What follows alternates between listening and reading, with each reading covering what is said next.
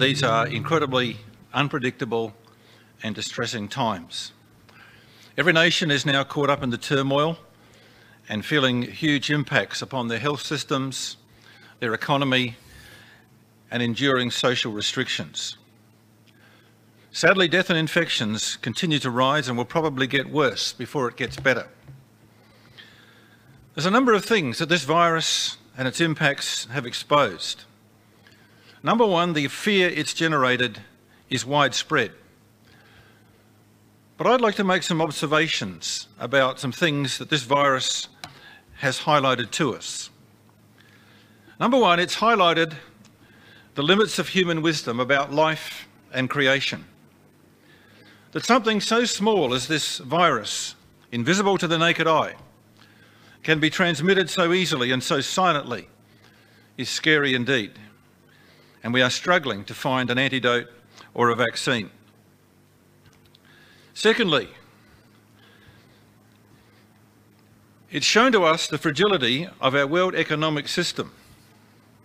It showed us how our prosperity and well-being has been built upon feet of clay. That so many lost jobs have been in non-essential areas such as tourism, fashion, retail, gambling, sport, restaurants, beauty parlours. Many of these areas have virtually disappeared. Thirdly, it's demonstrated to us the selfishness that is native to human nature, especially as what we've seen in the panic buying and hoarding. It says a lot about society that people should be so interested in themselves and not for the general good. We do fear, as is now happening in some countries like Italy, the breakdown of social order as people become desperate. And fourthly, it's emphasised to us the fragility of life. It's caused the whole world and its media to focus upon almost nothing else except the impacts of COVID-19 and the search for a vaccine and a remedy, and rightly so that they should do so. But when you think about it, with the tremendous media focus we've had upon somehow surviving this virus, how few people are interested in finding the long-term solution to human mortality. And fifthly, there is a tremendous thirst for knowledge on how to prepare to avoid COVID-19. But so little interest in preparing for the time of trouble such as never was, that the Bible foretells coming in the very near future. So little interest in preparing for the wars of Armageddon and the things that will follow it. I'd like you to come with me to Matthew 24, because in Matthew 24, the Lord Jesus Christ gave predictions relating to the destruction of the Jewish state that would occur in AD 70. And some 40 years before that event, he warned his disciples about the impending fall of the nation of Israel. And we have what is called the Olivet Prophecy, in which Jesus gave signs for the Jews who would listen, that they might be ready for the coming tragedy of AD 70 and the destruction of their nation and capital city. Well, those signs would include some of these things. Jesus said in verse 6, there would be wars and rumours of wars. In verse 7, famines, pestilences and earthquakes. In verse 5 and verse 24, false prophets and deceivers would abound. In verse 13, abounding iniquity would be the order of the day.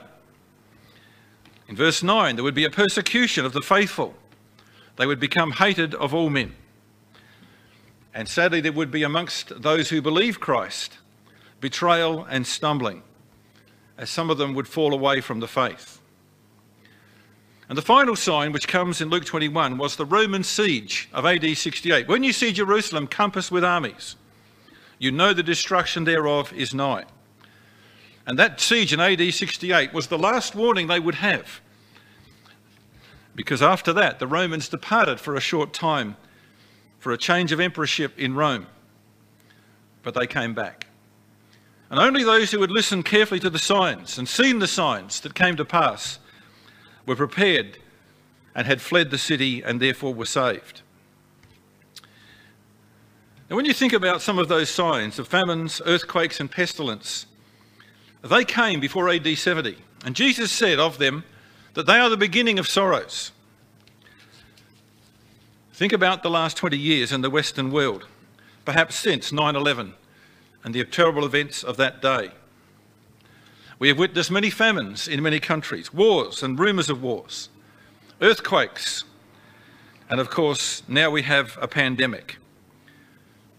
Those previous events of earthquakes and famines and wars were remote from us. We didn't have to get involved too much. The recent bushfires might have alarmed us greatly, but we soon got on with our lives. But not so with this pandemic. Life has changed for all of us. It may well be that some of those signs that Jesus gave to predict AD 70 will also be repeated in our day as we approach the second coming of the Lord Jesus Christ to the world. What we can be sure of is that the prophecies that Jesus gave about the last days are upon us. These are days of distress amongst the nations, with perplexity, no way out, no escape, men's hearts failing them for fear. And we're told to lift up our heads when those days would come upon us. I want you to think about some of the changes the pandemic may well facilitate. It may well bring a realignment of nations and their allegiances one to another, especially as some nations are facing bankruptcy. And there will be a serious rethinking about the mindless globalisation we have seen, where none of our industries are producing the goods we need in this time of crisis. For those of you who know your Bibles, I'd like you to think briefly about something that happened a long time, even before Christ, and that was the 10 plagues that God brought upon Egypt. When God brought those plagues upon Pharaoh and his people because they would not let the children of Israel leave, the Egyptian economy was decimated. Their gods were disgraced and humbled, and the people suffered immensely under those plagues. And we have just seen the fall of the gods of the Western culture: wealth, pleasure, sport, fashions, entertainment, tourism, all collapse in front of our eyes. But notice two things about the story of the plagues in Egypt that are important to us. Number one is, as soon as the immediate pressure was lifted, the heart of Pharaoh, and we assume his people, was hardened, and they returned to normality. When this COVID crisis abates and some normality resumes, very few will seek for a better way, for the ultimate eternal solution to mortality. It might just be that the resumption of some form of normal life could be the peace and safety cry that the Bible has predicted precedes the sudden arrival of Armageddon. We also remember this about the plagues, that God's people Israel were spared the last 5 plagues and were eventually removed to safety. So with those few thoughts about the times in which we live, I want to now talk about the world which is to come. Our God has always had a very firm purpose with our earth. When he created this earth, when God formed this earth, he had a plan in mind, and the plan is clearly outlined in his word, the Bible. As truly as I live, says God in Numbers 14:21, all the earth shall be filled with the glory of the Lord. That's the ultimate statement about where this world is going to end up. And Habakkuk 2 verse 14 says very similar things. The earth shall be filled with the knowledge of the glory of the Lord, as the waters cover the sea.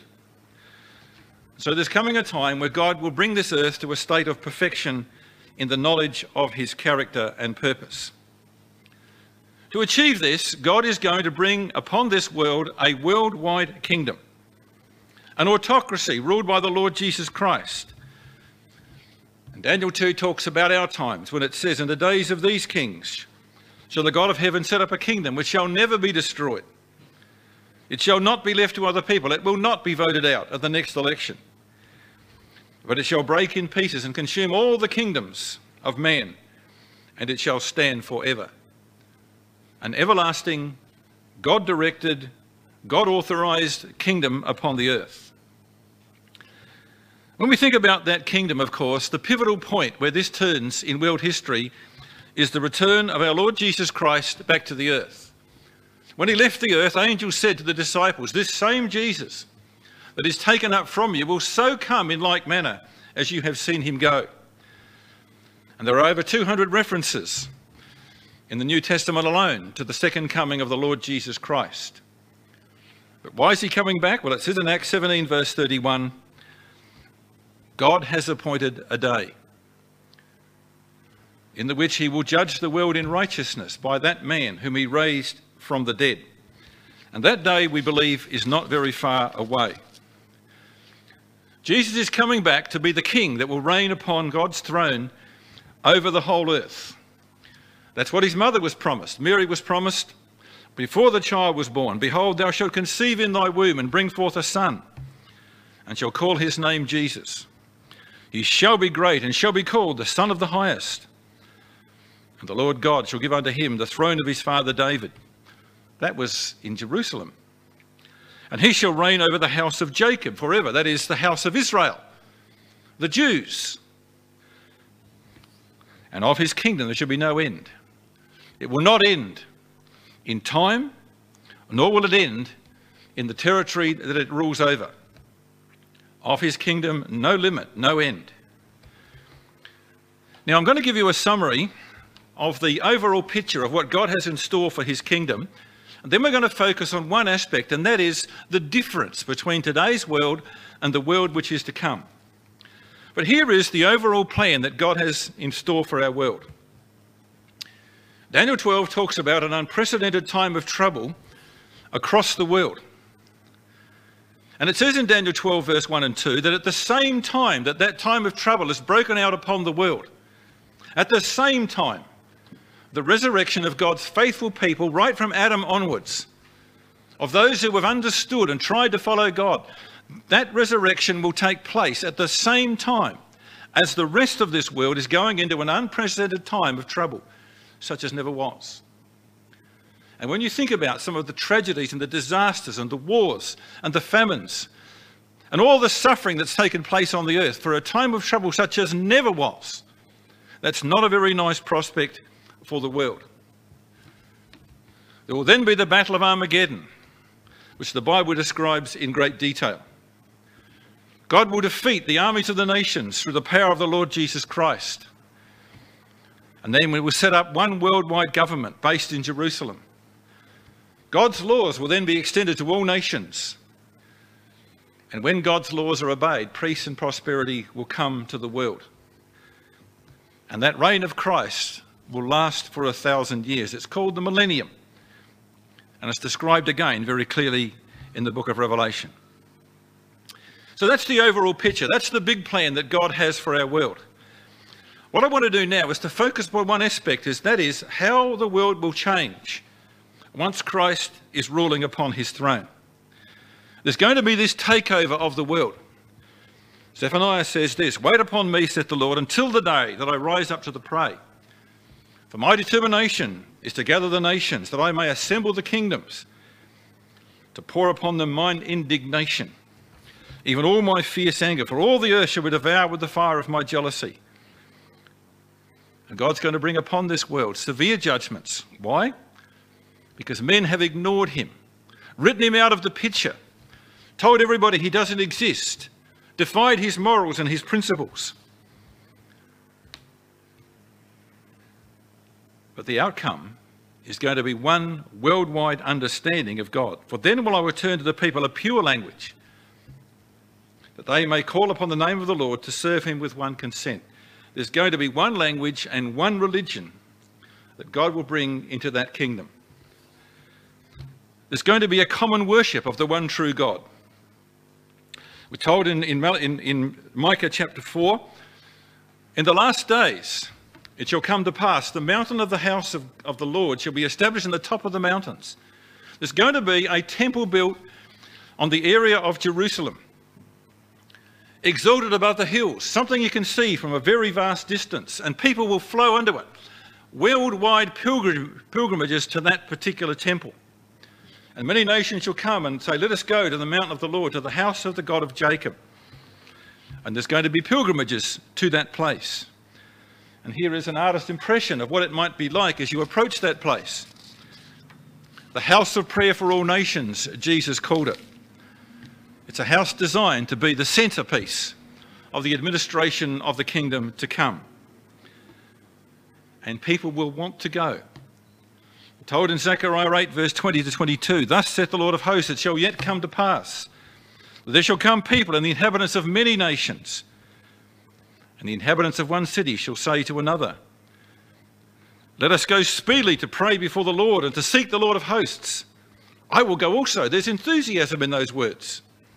"Yea, many people and strong nations shall come to seek the Lord of hosts in Jerusalem and to pray before the Lord." You get an idea, don't you, of a pilgrimage being made as people ascend to that particular place to worship God and to learn of his laws, to understand his ways. And the ignorance that we see today, all the isms out there, socialism, communism, all of these humanism, modernism, all of these isms of man that man has invented for himself are going to be done away with because they will understand God. They will understand his morals and his principles. And Isaiah 25 says he will destroy in this mountain the face of the covering. People are veiled from understanding the reality of what God is. And the veil spread over all nations. At that time they shall call Jerusalem the throne of the Lord, and the nations shall be gathered unto it, to the throne of the Lord, to Jerusalem. And as a result of the education they will receive there, they will not walk anymore after the imagination of their evil heart. And it doesn't take much searching in modern technology to see how the imagination of the evil of men's hearts is being serviced today. No more will they walk after the imagination of their evil hearts. And so there's going to be great changes in the re-education of the nations. One religion. Again, this is Isaiah 2, the same as Micah. Many people will go and say, "Let us go to the mountain of the Lord, to the house of the God of Jacob. We will walk in his paths, for out of Zion shall go forth the law, and the word of the Lord from Jerusalem. And he shall judge among the nations." There's going to be one worldwide government, one worldwide control, one worldwide law that has to be obeyed. And he shall judge among the nations. Now look at some of the changes that will come as a result of that worldwide kingdom. Disarmament. Today we have the potential to destroy life on this planet many, many times over. But God says, "I'm going to take away the weapons of war from mankind. He maketh wars to cease under the ends of the earth. He breaketh the bow. He cuts the spear in sunder. He burns the chariot in the fire. Be still and know that I am God. I will be exalted in the earth." And we're told in Micah, "Neither shall they learn war anymore." Think of what can be achieved in the earth if there are no aircraft carriers, jet fighters, airfields, navies, armies, all of the things that man spends money on today. Those resources can be much better used for the good of mankind. As a result, no more terrorism, no more wars of religion, Muslim versus Christian, Muslim versus Muslim, Catholic versus Protestant, all the terrors that have come to the world as a result of religions conflicting with each other. No more of that.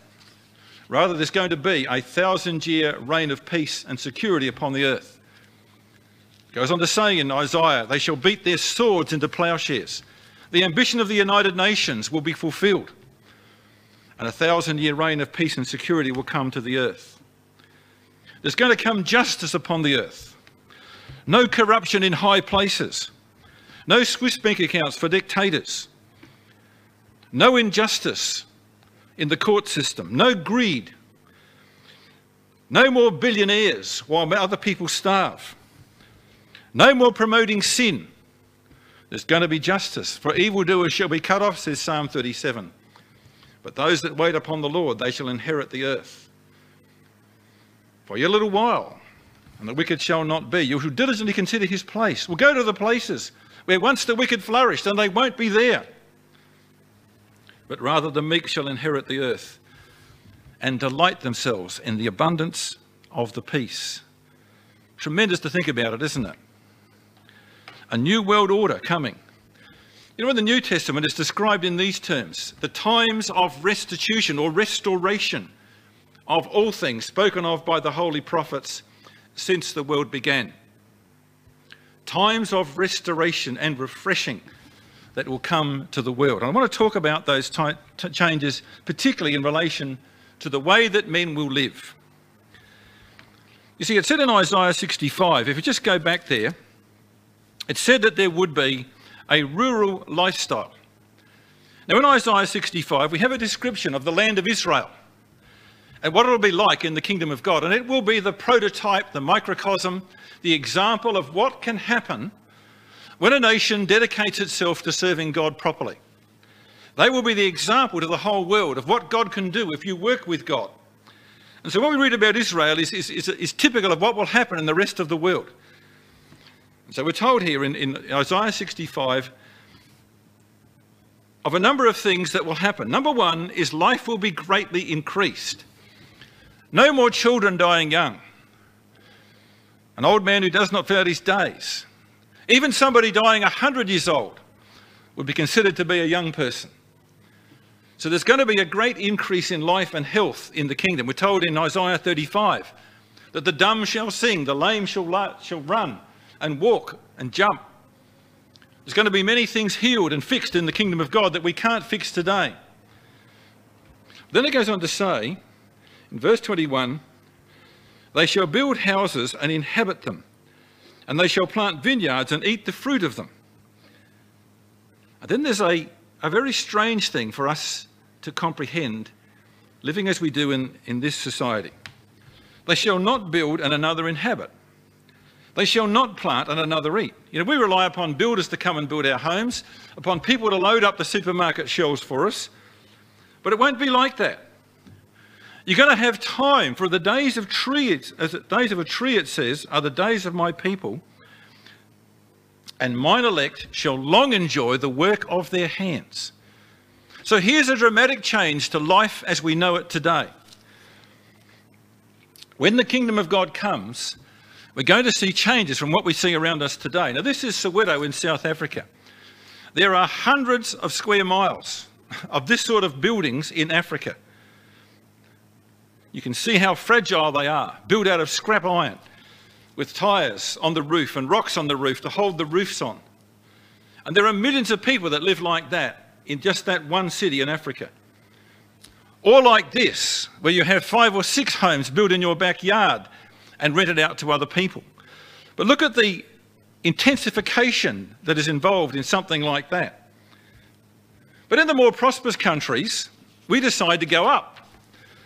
And we build enormous cities made of glass and concrete. Or you go to Hong Kong and you see this sort of living. Is that how God created this world to be lived upon? Well, unfortunately, all of those buildings of man are going to disappear. You know, the Bible is quite clear about what's going to happen to the great towers that mankind builds. In Revelation 16, it says that when Armageddon comes, there will be a great earthquake, and the cities of the nations will fall. Interesting, isn't it? Right back in the 1st century, it talked about the cities of the nations falling at a time when they didn't have many buildings that were very large and very tall. In Isaiah chapter 30, we have even a more interesting passage. A passage that talks about how men will forsake their dependence upon silver and gold. It says, then you will defile your carved idols overlaid with silver and with gold, gold-plated metal images. You will scatter them to the unclean as an unclean thing and say, be gone. No more the God of wealth. No more people interested in how the stock market's travelling. No more of wondering about our superannuation. No confidence in what's in the bank. People will not depend upon the economy as we know it today, because God will bless them. God will give you rain for the seed which you sow the ground, for bread, and the produce of the ground will be rich and plenteous.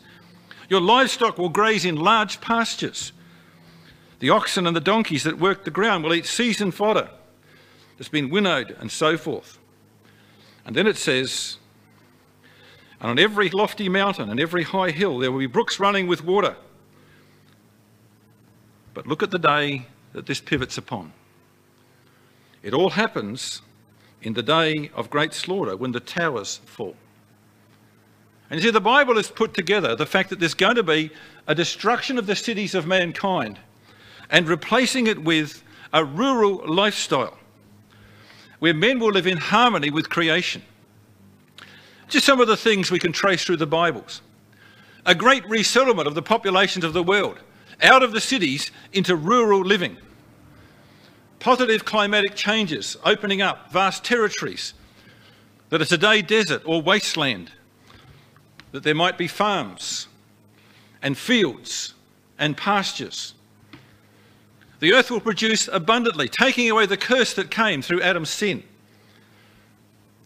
And every family will have its own inheritance. They will be given, as Israel were when they came into the land of Canaan. Every family got an inheritance to farm.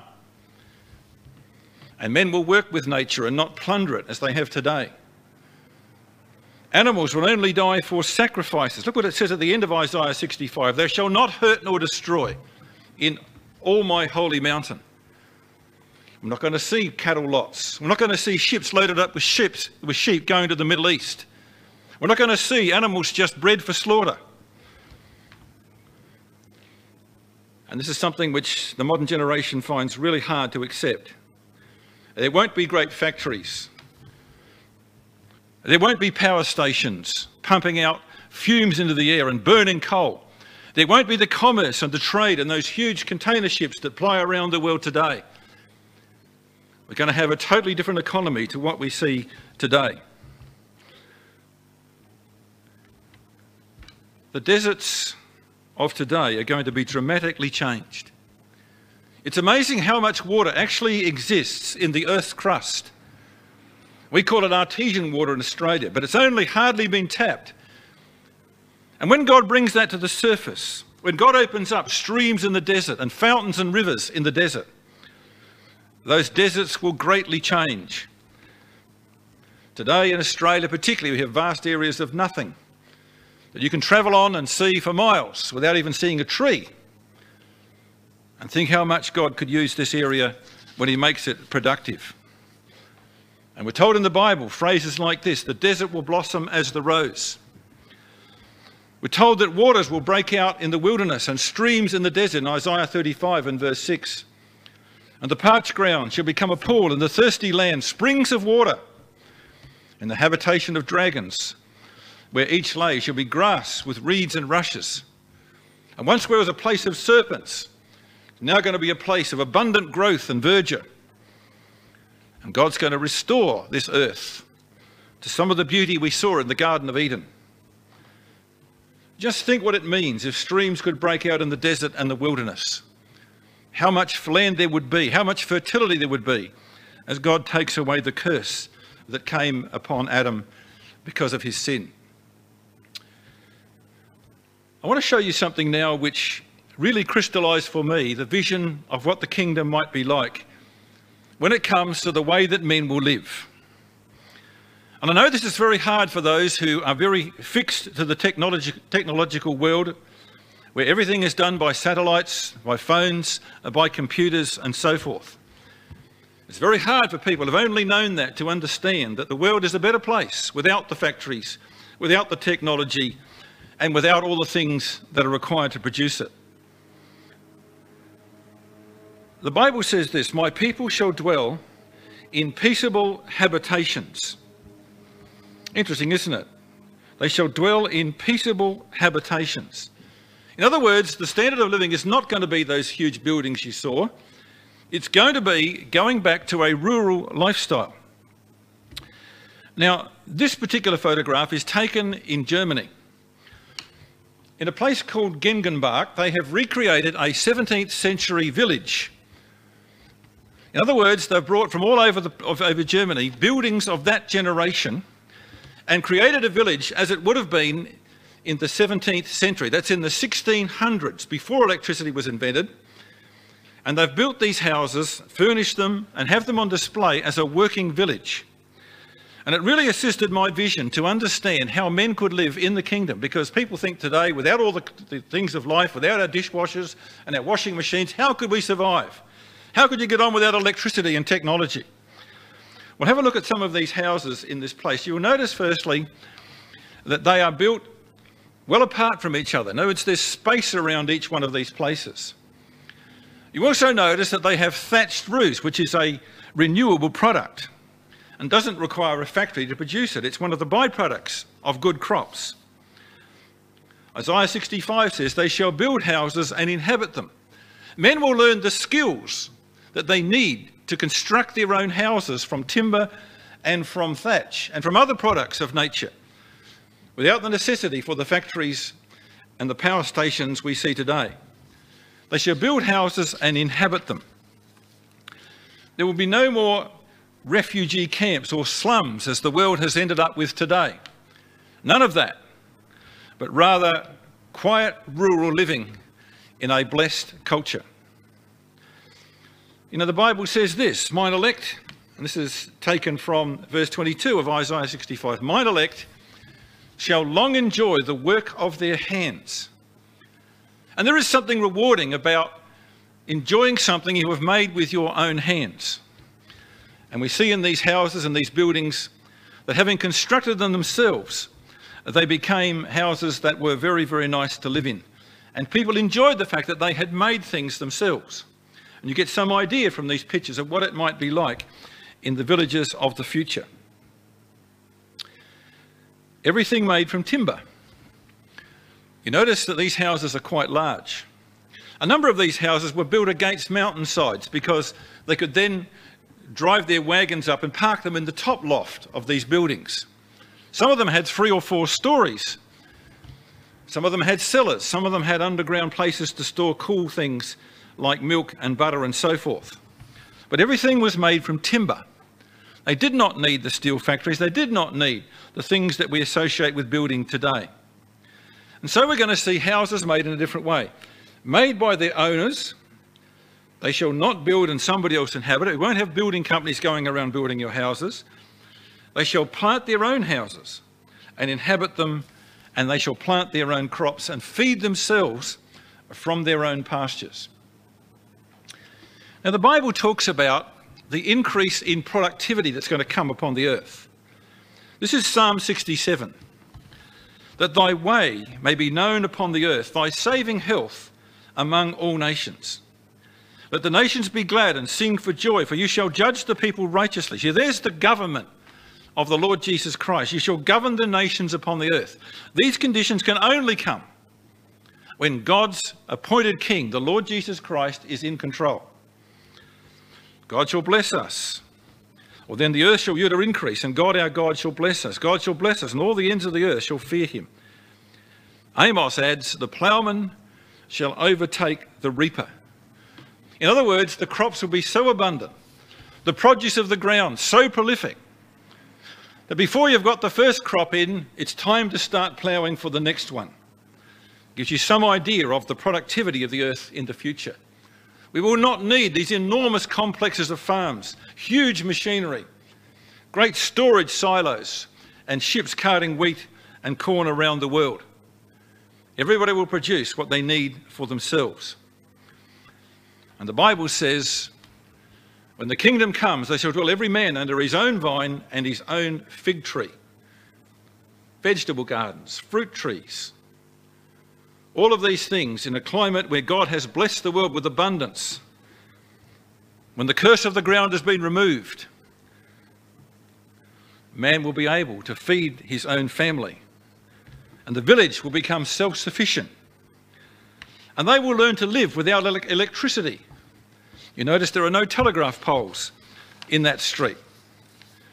But again, notice the size of the houses and the outbuildings. Quite substantial. Well, how do they get by? How do they get things done? Well, they use water power. They use water wheels made out of wood. And by that, they drive the machinery they might need for some purposes like cutting the timber. There's another water wheel in purpose going there. This is inside the mill, grinding the corn. Again, wood and natural stone. And this is being used to grind the corn, all being driven by water power. It might take a lot longer than the big factories to produce, but people are going to have time. That's why it says, they shall have time to do these things. They shall long enjoy the work of their hands. Today we just go to the supermarket and we buy a packet of flour off the rack. But it won't be like that in the kingdom. We'll have to work with nature and with God. This is a blacksmith shop in that same village being run on water power. There's a sawmill cutting up the timber they need. Again, all run on water power. And you see here, this is in the top of one of those buildings where they bring in the wagons and store them out of the weather. These houses are quite substantial. You know, the making of things. It says, mine elect shall long enjoy the work of my hands. In this village, they have all kinds of crafts that they can show you. The making of shoes, the carving of timber, flowers, making of clocks, storage of things, and all sorts of things that man can make, long enjoying the work of their own hands. The kitchen, quite substantial, perhaps not something that you would equate to today with all our modern appliances, but nevertheless incredibly functional. And again, everything there made of timber. You see the natural light that comes in, handmade furniture. Please excuse the cross, but that was in the photograph. But there it was, handmade furniture in the bedrooms. Everything handmade because people can have plenty of time to do it. Using natural light rather than electricity. But when you need a light at night, of course, there are oil lamps that can be used. And you get some idea that the standard of living, which is for us now over 400 years ago, wasn't so bad. But there wasn't the destruction of the environment that has been caused today by our materialism and our greed. Not such a bad life at all when you consider how men used to live. And you might say, well, that's almost archaic. It's almost caveman. But what have we got today? You know, one of the interesting things about the coronavirus has been that in some cities in the world where people have been in lockdown, the air pollution that they normally associate with life has improved markedly, especially in Los Angeles. You can actually see the blue sky for once in Los Angeles because there are no cars on the road. Places in China are enjoying tremendous relief from the choking smoke that they normally have to ingest. But imagine a world with no factories, no cars, no planes, no power stations, no coal mining. We're going to see the world greatly restored to what God created it to be. You know, God says this in Revelation, the nations raged, but your wrath has come, and God will destroy those. The time for destroying the destroyers of the earth. God, who made this world to be a beautiful place, is not impressed by the fact that man has decimated it with his corruption and its industry and its greed and its materialism. A time for destroying the destroyers of the earth is about to come. No more cities polluting the environment, but man living in peaceable habitations. And today we're being buried alive in our own rubbish. Just listen to these figures. In the United States of America, they take into landfill every day 450,000 tonnes of rubbish into landfill. That's every day. 450,000 tonnes.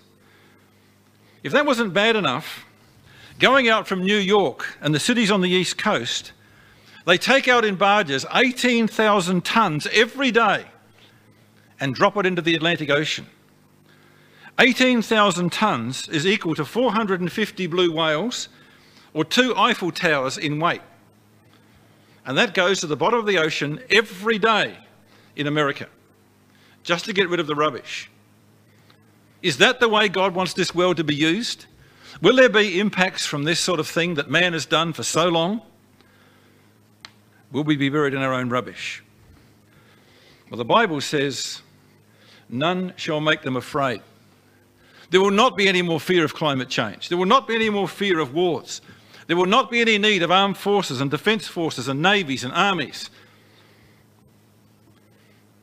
None shall make them afraid. Men will live peaceably under the reign of the Lord Jesus Christ. What would you rather have, living like that or like this? And there are so many cities in the world that see these sort of conditions every day of the week. Is this normal? Is this what God created man to do? to fight our way through the traffic, to get to work, to try and cope with the economy and all the things that go with it, or rather to dwell in what the Bible calls peaceable habitations, where men have space, clean air, and productive ground around them. And what about the poor of this world? You know, in our country, we complain if we can't get every kind of supply and every choice that we usually have. Think how many people tonight in this world are going to bed totally hungry, totally starving. Think how many die every day of starvation, far more than coronavirus is achieving, and we do nothing about it. But there's going to be great changes to the world. He shall judge thy people with righteousness and thy poor with judgment. He shall judge the poor of the people. He shall save the children of the needy. He shall break in pieces the oppressor. He shall deliver the needy when he cries, and the poor also, and him that hath no helper. There's not going to be the great difference between the billionaires and the millionaires of this world and the thousands of millions of poor people that can't get out of the poverty trap. Everybody will have the opportunity to work with God on their own inheritance. And the Bible says that the ploughman shall overtake the reaper. Tremendous abundance coming in the earth. And the earth shall yield her increase, like as never before seen in our times, when God takes away the curse. Tremendous abundance coming to the world. There shall be a handful of corn in the earth, on the top of the mountains. We ought to plant crops in places we wouldn't even attempt to today. And it will grow enormous crops, like the cedars of Lebanon. Tremendous results, because God will bless the earth. And there's going to be great benefits of a lasting peace upon the earth. It says in Isaiah 32, the work of righteousness shall be peace, and the effect of righteousness, quietness and assurance forever. You will not need a great bunch of keys for your house and your car. You will not need insurance against burglars and theft, because the world will be characterised by righteousness and governed properly with justice from an all-knowing and wise government headed up by Christ. And it says in Isaiah 9 verse 7, of the increase of his government and peace there shall be no end upon the throne of David. That links up with the promise made to Mary. And upon his kingdom, to order it and to establish it with judgment and with justice from henceforth even forever. The zeal of the Lord of hosts will perform this. And you see, God has a very distinct plan to change our world for the better and to bring that lasting peace which man so much desires. At the end of the 1,000 years, this is the condition of the world that the Bible describes. A time when God has made immortal all of those who have learnt his ways, followed his ways and obeyed him in the kingdom. And it says this, at the end of the 1,000 years, God will wipe away all tears from their eyes. There shall be no more death, neither sorrow nor crying, neither shall there be any more pain, for the former things are passed away. Eventually, mortality itself will be no more. No more getting old, no more getting sick, no more suffering, no more tears. God will perfect the world and fill it with his glory as he promised that he always would. For those of us who do understand these things, there's an invitation to be part of that future, to be part of the administration of that future, if we serve God now. Look what the Bible says, where God promises to his saints, his chosen ones, the ones he gives the opportunity to share the kingdom with Christ. It says this is Daniel 7, verses 18 to 27. And the kingdom and dominion, and the greatness of the kingdom under the whole heaven, shall be given to the people of the saints of the Most High. Let me just explain to you, the saints of the Most High are not people who are up in heaven like St. Teresa and St. Nicholas and all those saints that the Catholic Church has said are up there looking after people. The saints are those that God has separated by the truth of his gospel to be his people, to be those who will share with Christ the kingdom. These are those who were raised when Christ returns and are made immortal, that they might share with Christ the work of governing the nations and resettling the world and healing the people and teaching them how to live with God. The kingdom under the whole heaven shall be given to the people of the saints of the Most High, whose kingdom is an everlasting kingdom, and all dominions shall serve and obey him. And these are beautiful verses in verse 25. But the saints of the Most High shall take the kingdom and possess the kingdom forever. And you see, Christ is willing to share his kingdom with people who take notice of the gospel now. And verse 27 says, "But the time came that the saints possessed the kingdom." And we believe that time is not very far away. And so, brethren and sisters and friends, there is a better hope for the world. God has made sure promises that will surely come to pass. We are wise to give heed to these things. And as we see the world increasingly in its fear and uncertainty and perplexity, let's remember those words of the Lord Jesus Christ in Luke 21. Take heed to yourselves. Don't be overcharged with surfeiting and drunkenness, and particularly if this coronavirus does pass and life gets back to some semblance of normality, don't go back to the ways of the world, indulgence, drunkenness, and the cares of this life. And when the day comes, we're found to be not ready for it. Christ said, "Watch ye therefore and pray always, that ye may be accounted worthy to escape all these things that shall come to pass, and to stand before the Son of Man." There is a better world coming, and we can certainly be part of it. Let us rejoice in that hope and lift up our heads.